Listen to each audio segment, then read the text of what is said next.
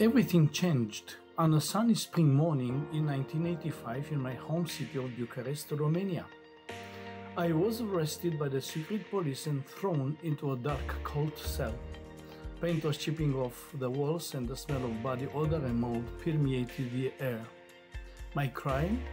Giving Bibles and Christian literature to others in my nation of communist Romania. A 29-year-old alone in my cell, I prayed, Lord, why am I here? Why did you allow me to be caught when I had been so careful, when I was doing your work? Suddenly, a middle-aged guard with a machine gun burst into my cell, cursing against God and me. I sat quietly in my corner, praying for protection and pleading for wisdom in dealing with this angry man. The guard paced and stared at me. Eventually he demanded, "Why are you here? You don't look like the dangerous criminal I was assigned to guard." I told him I was arrested for giving Bibles to others. He was so surprised, he set down his machine gun and began to pepper me with questions about my faith. In that moment, I realized God wanted me to share Christ with him. Not a course on comparative religions or some complex apologetics. I swallowed hard and simply told him the basic gospel, that Jesus came to bear our punishment in order to pardon us and give us eternal life. His eyes opened wide as he started to understand the love of God shown in Christ's sacrifice for us. He started to cry.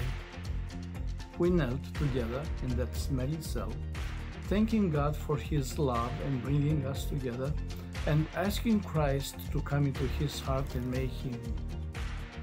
Shortly after, I was taken by another guard to a different room for questioning.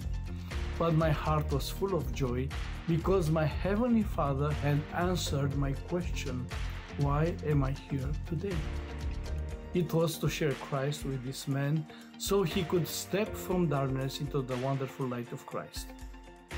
The following months were painful, but that moment with the guard gave me strength to face the difficulties and to trust God will do his work in me and through me. Often, when I face new trials, I remember this story and take heart.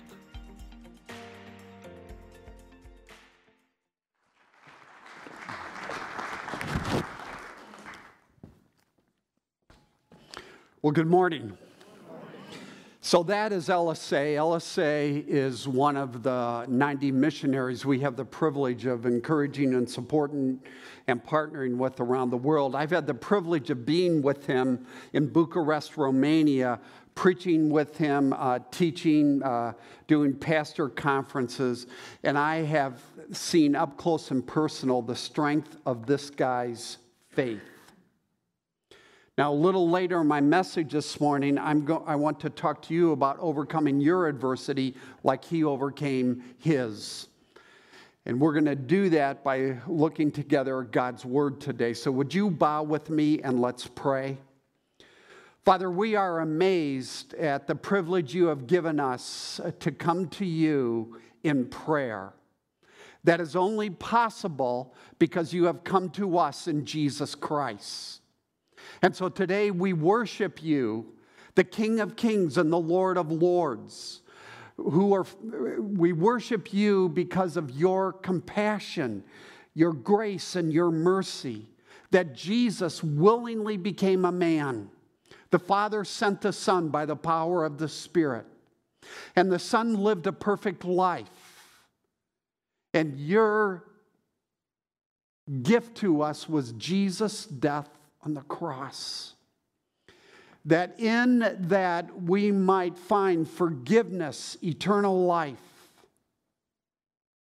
hope and peace and joy. And Father, this morning we want to confess to you that we look for those things in all sorts of other places. And we're not even aware often of the feebleness of our faith and the fickleness of our hearts. And so we need a word from you. And we thank you for what you have done in giving us Jesus, and giving us the Spirit, and giving us your word, and giving us creation. The world is full of your unfailing love. And the metaphors of your love are all around us. And so today we worship you as your people. We ask that you would speak to us in power by your Spirit. And we come to people who desperately need you. We desperately need a word. We thank you for the power of the worship we have experienced. And we pray in Jesus' name. Amen. So I want to begin this morning with a story, or part of a story about my life, my walk with Jesus Christ. When God's word came to me, it turned my world upside down. Let me illustrate it this way. About a year and a half, I was on Moody Radio, and I was talking about the crisis I faced in my life in and around the death of my first wife, Carol. And one of the hosts, and I've been on the morning radio with them a number of times, one of the hosts sort of surprised me and out of the blue asked me this question: Rob, did you come to Christ because of problems in your life? And I said, no. A lot of people do. Often they're facing a crisis and God intervenes and speaks to them, or people sense a vacuum. But I loved my life before I came to Christ. I was a carefree college student. Really didn't have a worry in the world. So I didn't come to Christ because of need. I came to Christ because of truth, the truth of Jesus' words. Specifically, I couldn't escape the truth that Jesus claimed to be God in the Bible. I was reading the Gospel of Mark as a non-Christian. And I couldn't escape the reality that Jesus said, either you believe in me or you don't. And if you believe in me, you're going to heaven. And if you don't, you're going to hell. And for me, those were words of love, not words of hate, because Jesus then went to the cross to die in my place for my sins. So God opened my eyes, wonderfully opened my eyes. He drew me to himself. And I received Christ. But not because I was unhappy, but because Jesus Christ claimed to be the truth. He claimed to be the way, the author and the source of eternal life. And I say all this because today we are looking at equally important words of Jesus. We are looking at truth by Jesus, statements of truth by Jesus on this important subject of prayer. You see, an invincible church, and that's our series, is a praying church. And prayer is the only way you can possibly survive. It's one of the main ways, I should say, you survive when you're in a prison cell in a communist country like LSA experienced. So today, to get at the words of Jesus, I want you to turn with me in your Bibles. We'll have the words on this screen to Luke chapter 11, the Gospel of Luke. Now, in the first 4 verses of Luke chapter 11, we have Luke's version of the Lord's Prayer. And the Lord's Prayer is about how we should pray and what we should pray. But in the verses that follow, beginning in verse 5, and that's what I want to focus on this morning, Jesus tells us 2 stories. He's always telling stories of why we should pray. Now hear me, why we should pray individually, why we should pray in our life groups, and why we should pray as a church. And so I want you to stand with me as I begin reading in verse 5 of Luke chapter 11. Then Jesus said to them, suppose you have a friend and you go to him at midnight and say, friend, lend me 3 loaves of bread. A friend of mine on a journey has come to me and I have no food to offer him. And suppose the one inside answers, don't bother me. The door is already locked, and my children and I are in bed, and I can't get up and give you anything. You know, you read this and you think, Jesus has got a wonderful sense of humor. And Jesus continues, I tell you, even though he will not get up and give you the bread because of friendship, yet because of your, here it is, shameless audacity, he will surely get up and give you as much as you need. So I say to you, ask and it will be given to you. Seek and you will find. Knock and the door will be open to you. For everyone who asks receives, the one who seeks finds. And to the one who knocks, the door will be opened. Which of you fathers, if your son asks for a fish, will give him a snake instead? Or if he asks for an egg, will give him a scorpion? If you then, though you are evil, know how to give good gifts to your children, how much more will your Father in heaven give the Holy Spirit to those who ask him? That's the word of the Lord. You may be seated.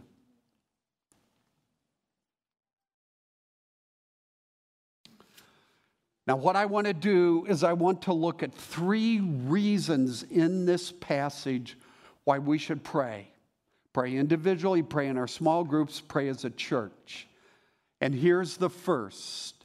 You are most human when you pray. Now, this is a subject that Jesus addresses beginning in verse 5 through the first half of verse 8. Prayer is a clue to your heart.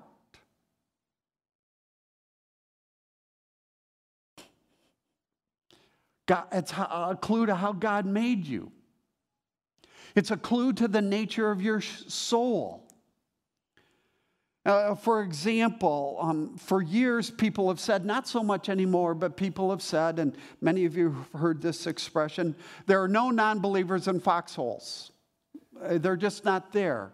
And what they're talking about is when you're a soldier in battle and the bullets are flying, or when you're facing the death of a loved one, or where you're in and you don't have the ability to figure out what's on the horizon, or when, frankly, you're just scared to death, you'll pray. That's the point of the expression.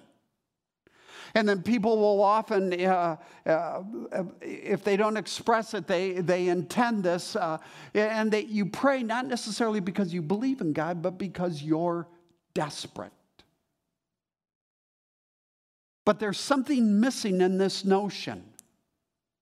So C.S. Lewis, the British author and wonderful thinker, once was talking about old houses in Britain that had basements. I'm talking about 100-year-old houses. And he said, if you want to find out what's in your basement, you've got to surprise it. And what he means is if you want to know what's crawling down there in these cold, dirty basements, you've got to turn on the lights. Crises are like that. They turn on the lights of our soul. They reveal what's going on. Because we're not thinking, we're reacting. I have seen this, let me say multiple times in emergency rooms when a family member dies suddenly, a car accident or a heart attack. And all of a sudden the family is gathering and they're stunned. They're not thinking, they're just reacting. And that moment tends to reveal the stuff that makes up our lives. The moments like that tend to reveal the real you. And almost always what I've experienced, whether they're a Christian family or a non-Christian family, is they're asking everybody to pray. People say, what can I do to help pray? Will you pray for us? And my point is that reveals that prayer is natural, not unnatural. It's how we were created. It's a part of what it means to be human. But skeptics say, no way. People pray because they're ignorant, because they're desperate. And I want to say to you, based on the authority of the Word of God, no, you pray because you're human. And you're most human when you pray. When your defenses are down, when you're in over your head, when your heart is breaking, when you're facing your limits, when, like the man in the story, you have no bread. You don't just go to your neighbor. You go to God. You go to God. So let me back up. Look at these verses a little more closely. In this parable, the neighbor is God. And you can write that above. If you write in your Bibles, you can write that above the word friend. The friend here that the man who has the need goes to represents God. God has unlimited resources. Jesus says he could give this guy whatever he wanted. And so the man without bread is you and me. And we're dependent, not independent. We have needs. We don't live our lives without needs. And this is the difference between what the Bible says about what it means to be human and what the world says. And so here's my point. When you realize that you are mortal, that you are not self-sufficient, that you are not autonomous, that you are often afflicted, that you are a mixed bag of good and evil, without bread, then you will pray, and you are most human when you pray. Or to say it a little differently, prayer humanizes you. You are most real, you are most authentic, you are most human when you pray. And as a believer in Christ, now I'm back to LSA, you know that when you are cast in the basement of affliction, that is the place, now hear me, that is the place where your king keeps his best wine.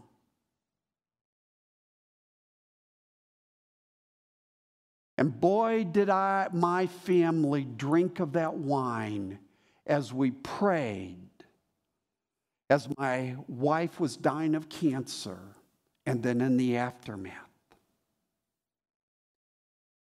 You know what prayer is? Prayer is expressed helplessness.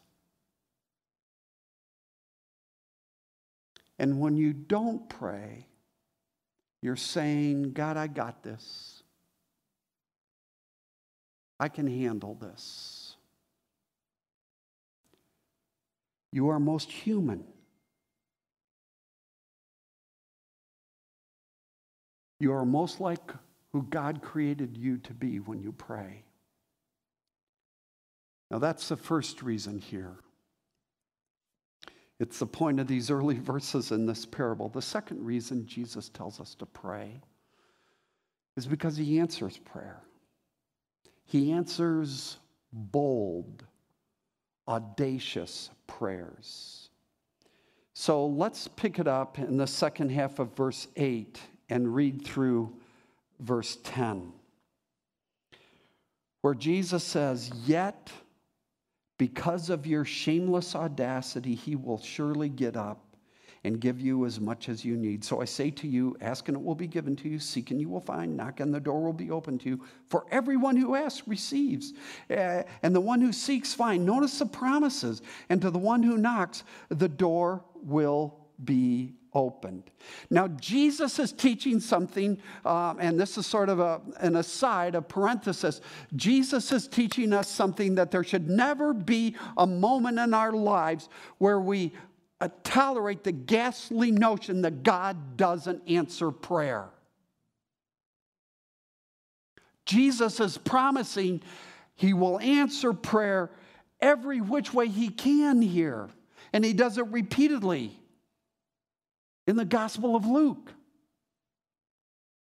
But all we have to do is look at the holes in Jesus' hands and the holes in Jesus' feet and see the gap in his side where he was pierced to know how much Jesus loves us. And if Jesus loves us that much, if you see the nail holes, if you see the hole in his side, then you will understand he will answer your prayers.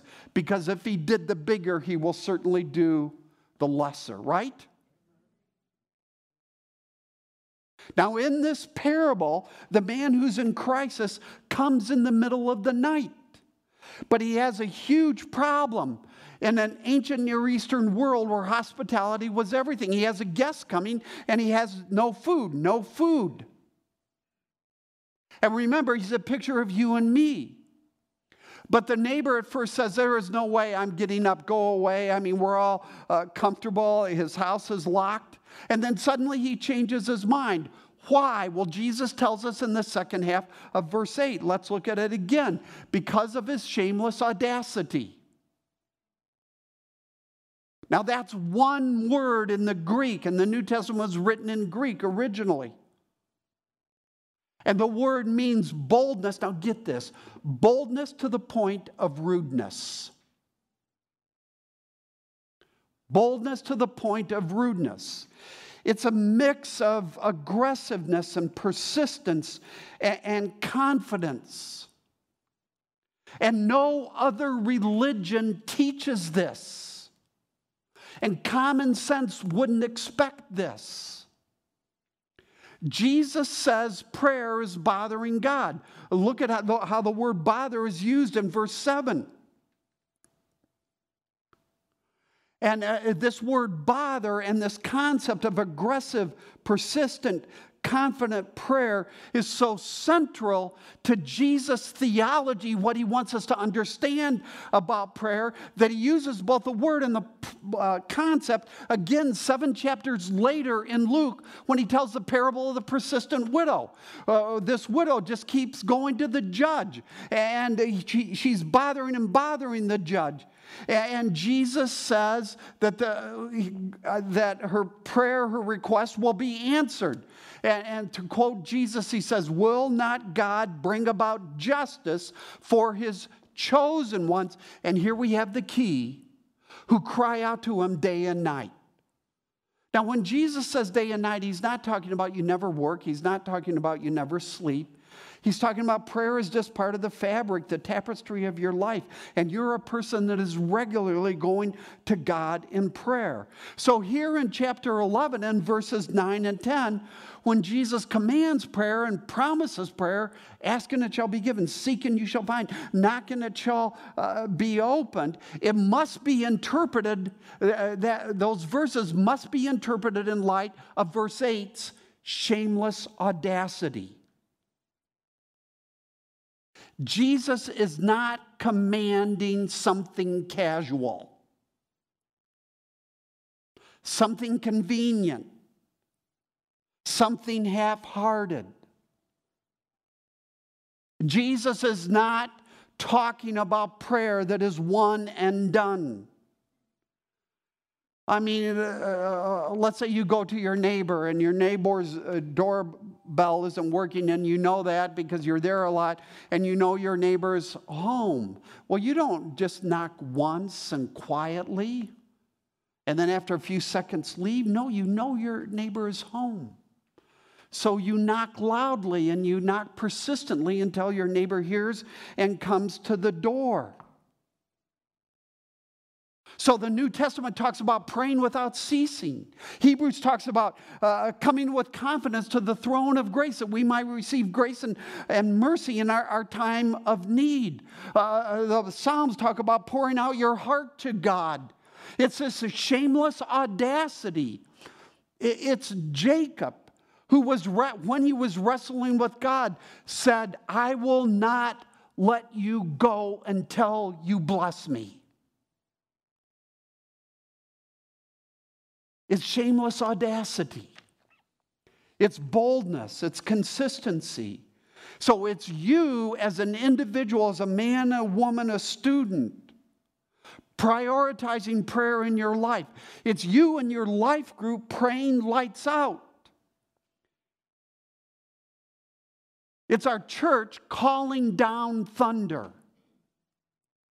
Rain down righteousness, God. Let the clouds shower it down. Let the earth open wide. Let the human heart open wide. Let salvation spring up and righteousness grow with it. I have been praying that prayer from Isaiah 45 for decades for you, the people of Wheaton Bible Church. And about 6-7 years ago, I added Ephesians 3 as I pray for our church and our campuses, where Paul says, Father, out of your glorious riches, would you strengthen us with power through your Spirit, the Holy Spirit, in our inner being, so that Christ would dwell in our hearts by faith. Not COVID, not your problems, not your money, not your kids, not your job, but that Christ, the wonder and the beauty and glory of the person and work of Christ, would dwell in your heart by faith. And Paul continues and says, and may we be rooted and grounded in your love and have the power together with all God's holy people. We're in this together. To grasp, to understand how wide and long and high and deep is the love of Christ, and to know this love that surpasses knowledge, that we may be filled to the measure of all the fullness of God, as we live Jesus-centered lives, so Jesus is tangibly, functionally dwelling in our heart by faith. Do you see Jesus' point here in verses 8, 9, and 10? God answers prayer on the one hand because he's merciful, but he will answer your prayers on the other hand because of your boldness, because of your persistence, because of your confidence that he has the bread.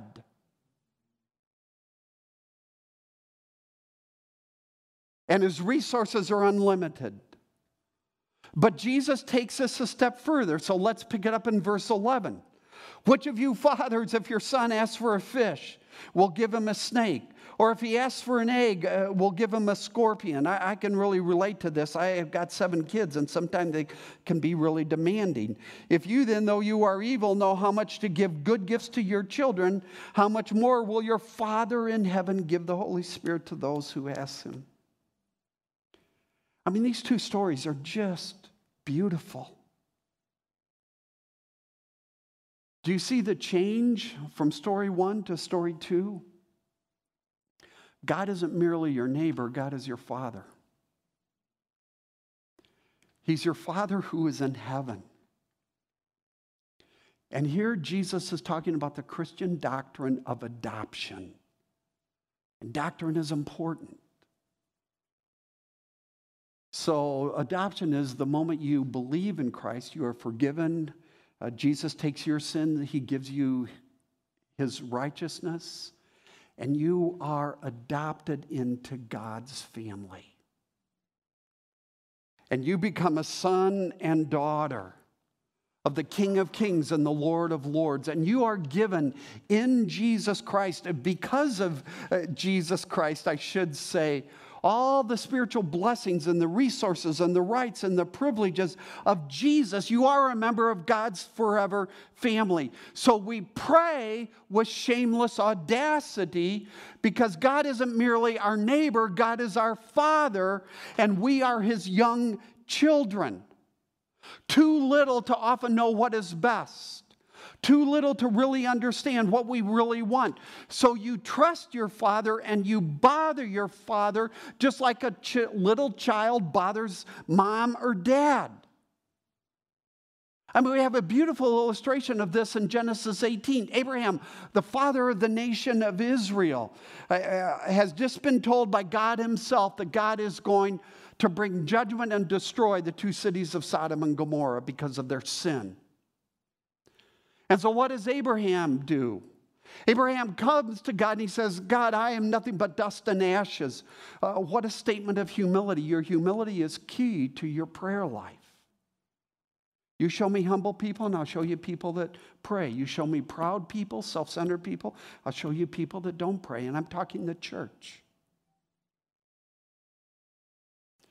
And God, I'm dust and ashes. And God, if there are 50 people in these two cities, will you spare the cities? And so God relents and says, yes, Abraham. And so Abraham begins to get bold. He begins to get audacious. And he said, well, God, what about 45? And God says, okay. And then Abraham presses and he says, what about 40? What about 30? What about 20? And he gets God all the way down to 10. And he says, God, if there are just 10 righteous people, will you spare the city? And God says, yes. And what I want you to understand is Abraham isn't knocking, he's pounding. Do you?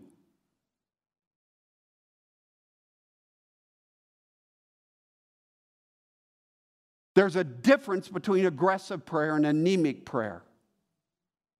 There's a difference between casual prayer and consistent prayer. There's a difference between praying with confidence and being careless. Think of a powerful world leader. He also happens to be a great dad, and he's in this strategic, critical meeting with other world leaders, and they're talking about war. And suddenly his 5-year-old son bursts into the room, and little Herkimer bolts for his dad and jumps into his father's lap, and suddenly the world stops. Not even a spouse would do that. Jesus is saying in these verses, be that child. Be that small group. Be that church. And boldly jump into your Father's lap and pray. He's your Father who is in heaven. In the late 1970s, at the height of the Cold War, Russian and Eastern European communist leaders boasted that the Church of Jesus Christ had been reduced to old men praying. And think what happened just a few years later. When the statues of Stalin and Lenin were toppled all over Europe as the Iron Curtain was toppled. And I want to say to you this morning, beware of old ladies praying. Beware of families praying. Beware of small groups praying. Beware of churches that give themselves to pray. Because they are revolutionaries. And they make communists look like kindergartners.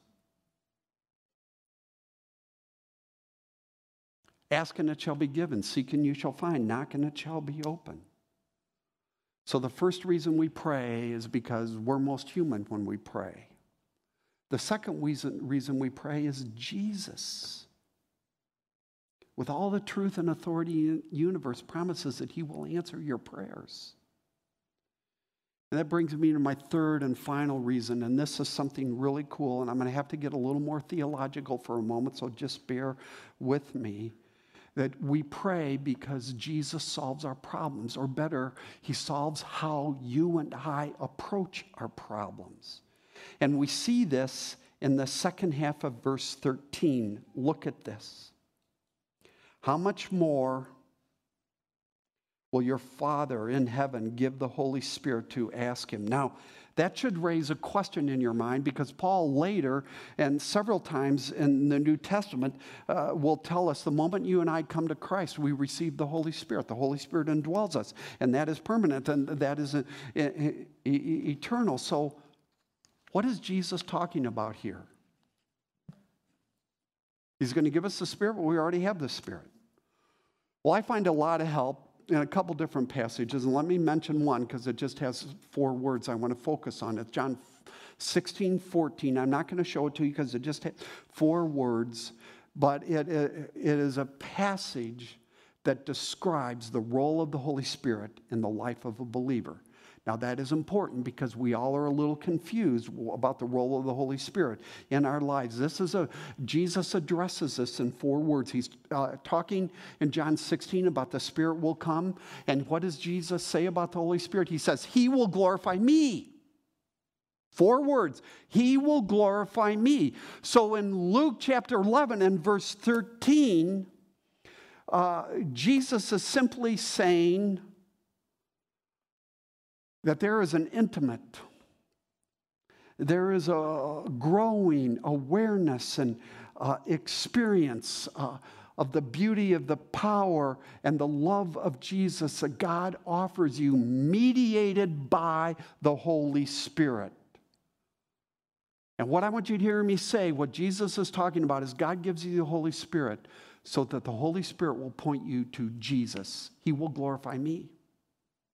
One of the primary roles of the Holy Spirit in your life is to point you to Jesus, to the gospel. So Paul says, look at this verse in 2 Corinthians 3:18, and we all who with unveiled faces contemplate the Lord's glory, we are being transformed into his glory, and which comes from the Lord, who is the Spirit, increasingly so. I want you to see 3 things. The Lord's glory in this verse refers to Jesus' glory. In the context, it's talking about Jesus. His glory, the perfect life. I mean, think about it. There was never a moment when Jesus didn't love his neighbor. There was never a moment when Jesus didn't love God with all his heart, his soul, and his mind. And we think of the mercy of Jesus, and we contemplate that, and the suffering of Jesus, and the glory of Jesus, and the gospel stories. So the Lord's glory refers to Jesus. And notice the second thing that Paul tells us. He says contemplation, now get this, contemplation is the key to transformation. But it's you contemplating on Jesus' glory. And third thing he says is it's the Spirit who brings this about. So Jesus is teaching us in our passage that the gift of the Holy Spirit that comes to believers who are passionately praying is Christ dwelling in your heart by faith. I'm back to Ephesians 3, where you see Jesus as beautiful, not just useful. It's you knowing that God the Father doesn't just walk alongside you, but God, who is your Father, and you who are his child, scoops you up in his arms. And we see this all the time when we're taking walks or in war parks or we're in the city. You see a young father pick up his young child in his arms and laugh with him and carry him and tickle him and delight in him. You see, your Father, Jesus is saying, doesn't just love you, he delights in you. What love. So you walk through Costco, okay? And you see all these samples. Well, let me suggest for a moment those samples are a metaphor for the world. So you've got a job sample, you've got a family sample, you've got an appearance sample, you've got a money sample, you've got a sex, and on and on. All these different samples represent different aspects of our life in this world. And often they're good. But do you know what those samples aren't? They're not the meal. Jesus is the meal. The Holy Spirit points you to Jesus. So when Jesus promises here the Holy Spirit, he's not promising to give you a perfect life, perfect kids, a bunch of money, new cars all the time. He's promising to give you, and this is the point of the end of verse 13, he's promising to give you more of himself. Now, we've had to work to get there, but I find this life-changing.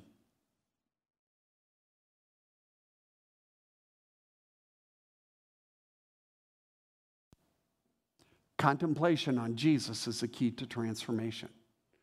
Now let me illustrate this. Let me take this a little farther. Look at 2 Corinthians chapter 12, where Paul says, therefore, in order to keep me from being conceited, I was given a thorn in my flesh, a messenger from Satan.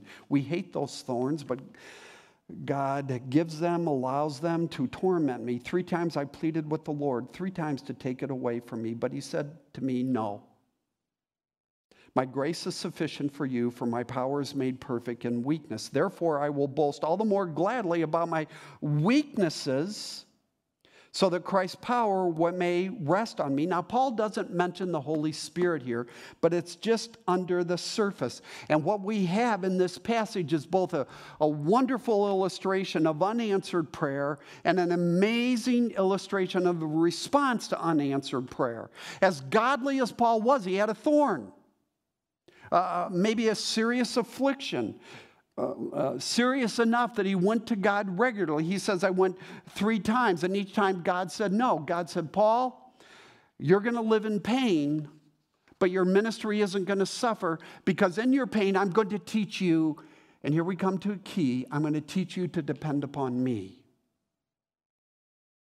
This is how you approach your problems. This is how we work through the difficulties in life. You say, yes, sir, to God. I know, God, you're doing this in my life to grow me, and I've had lots and lots of problems in my life. You know, if God doesn't give you the mercy you ask for in silver, he'll give it to you in gold.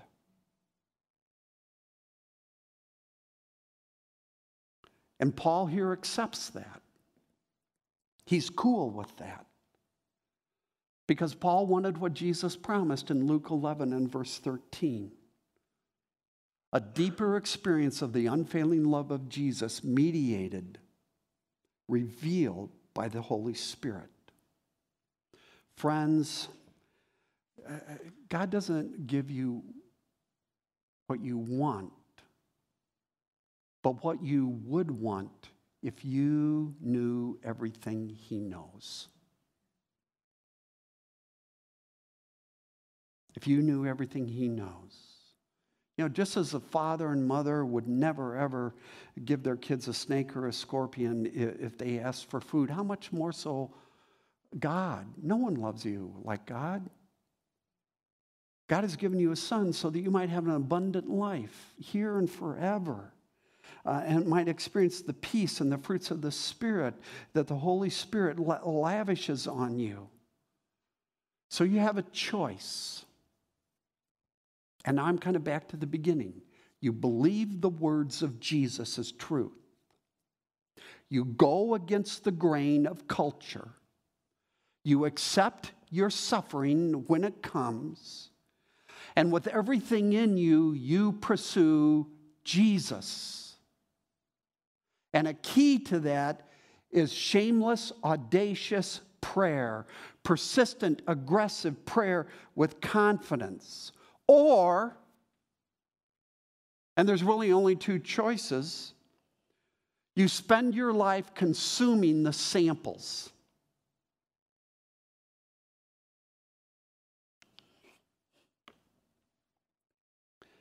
The petty things that will never satisfy you. Friends, here Jesus is offering you the solution to your tendency to waste your life.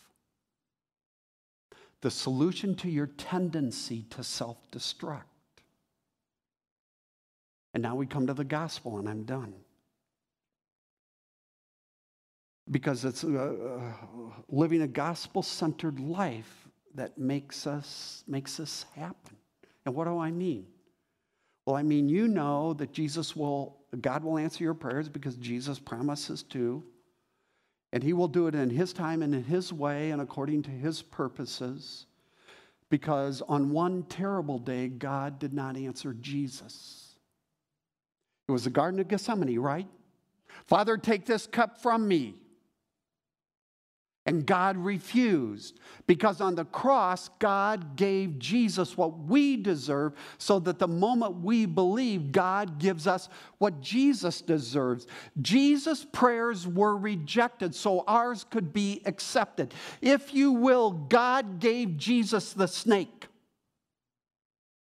the scorpion, that we might feast at the Father's table forever.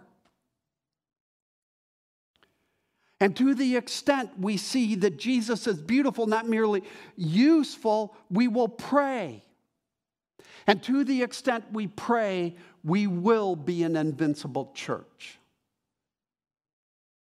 Amen? Let's pray. Father, we thank you for these amazing, these profound, these strong words of Jesus. These are not weak, anemic words. These are strong, powerful, compelling words that call for change in our lives.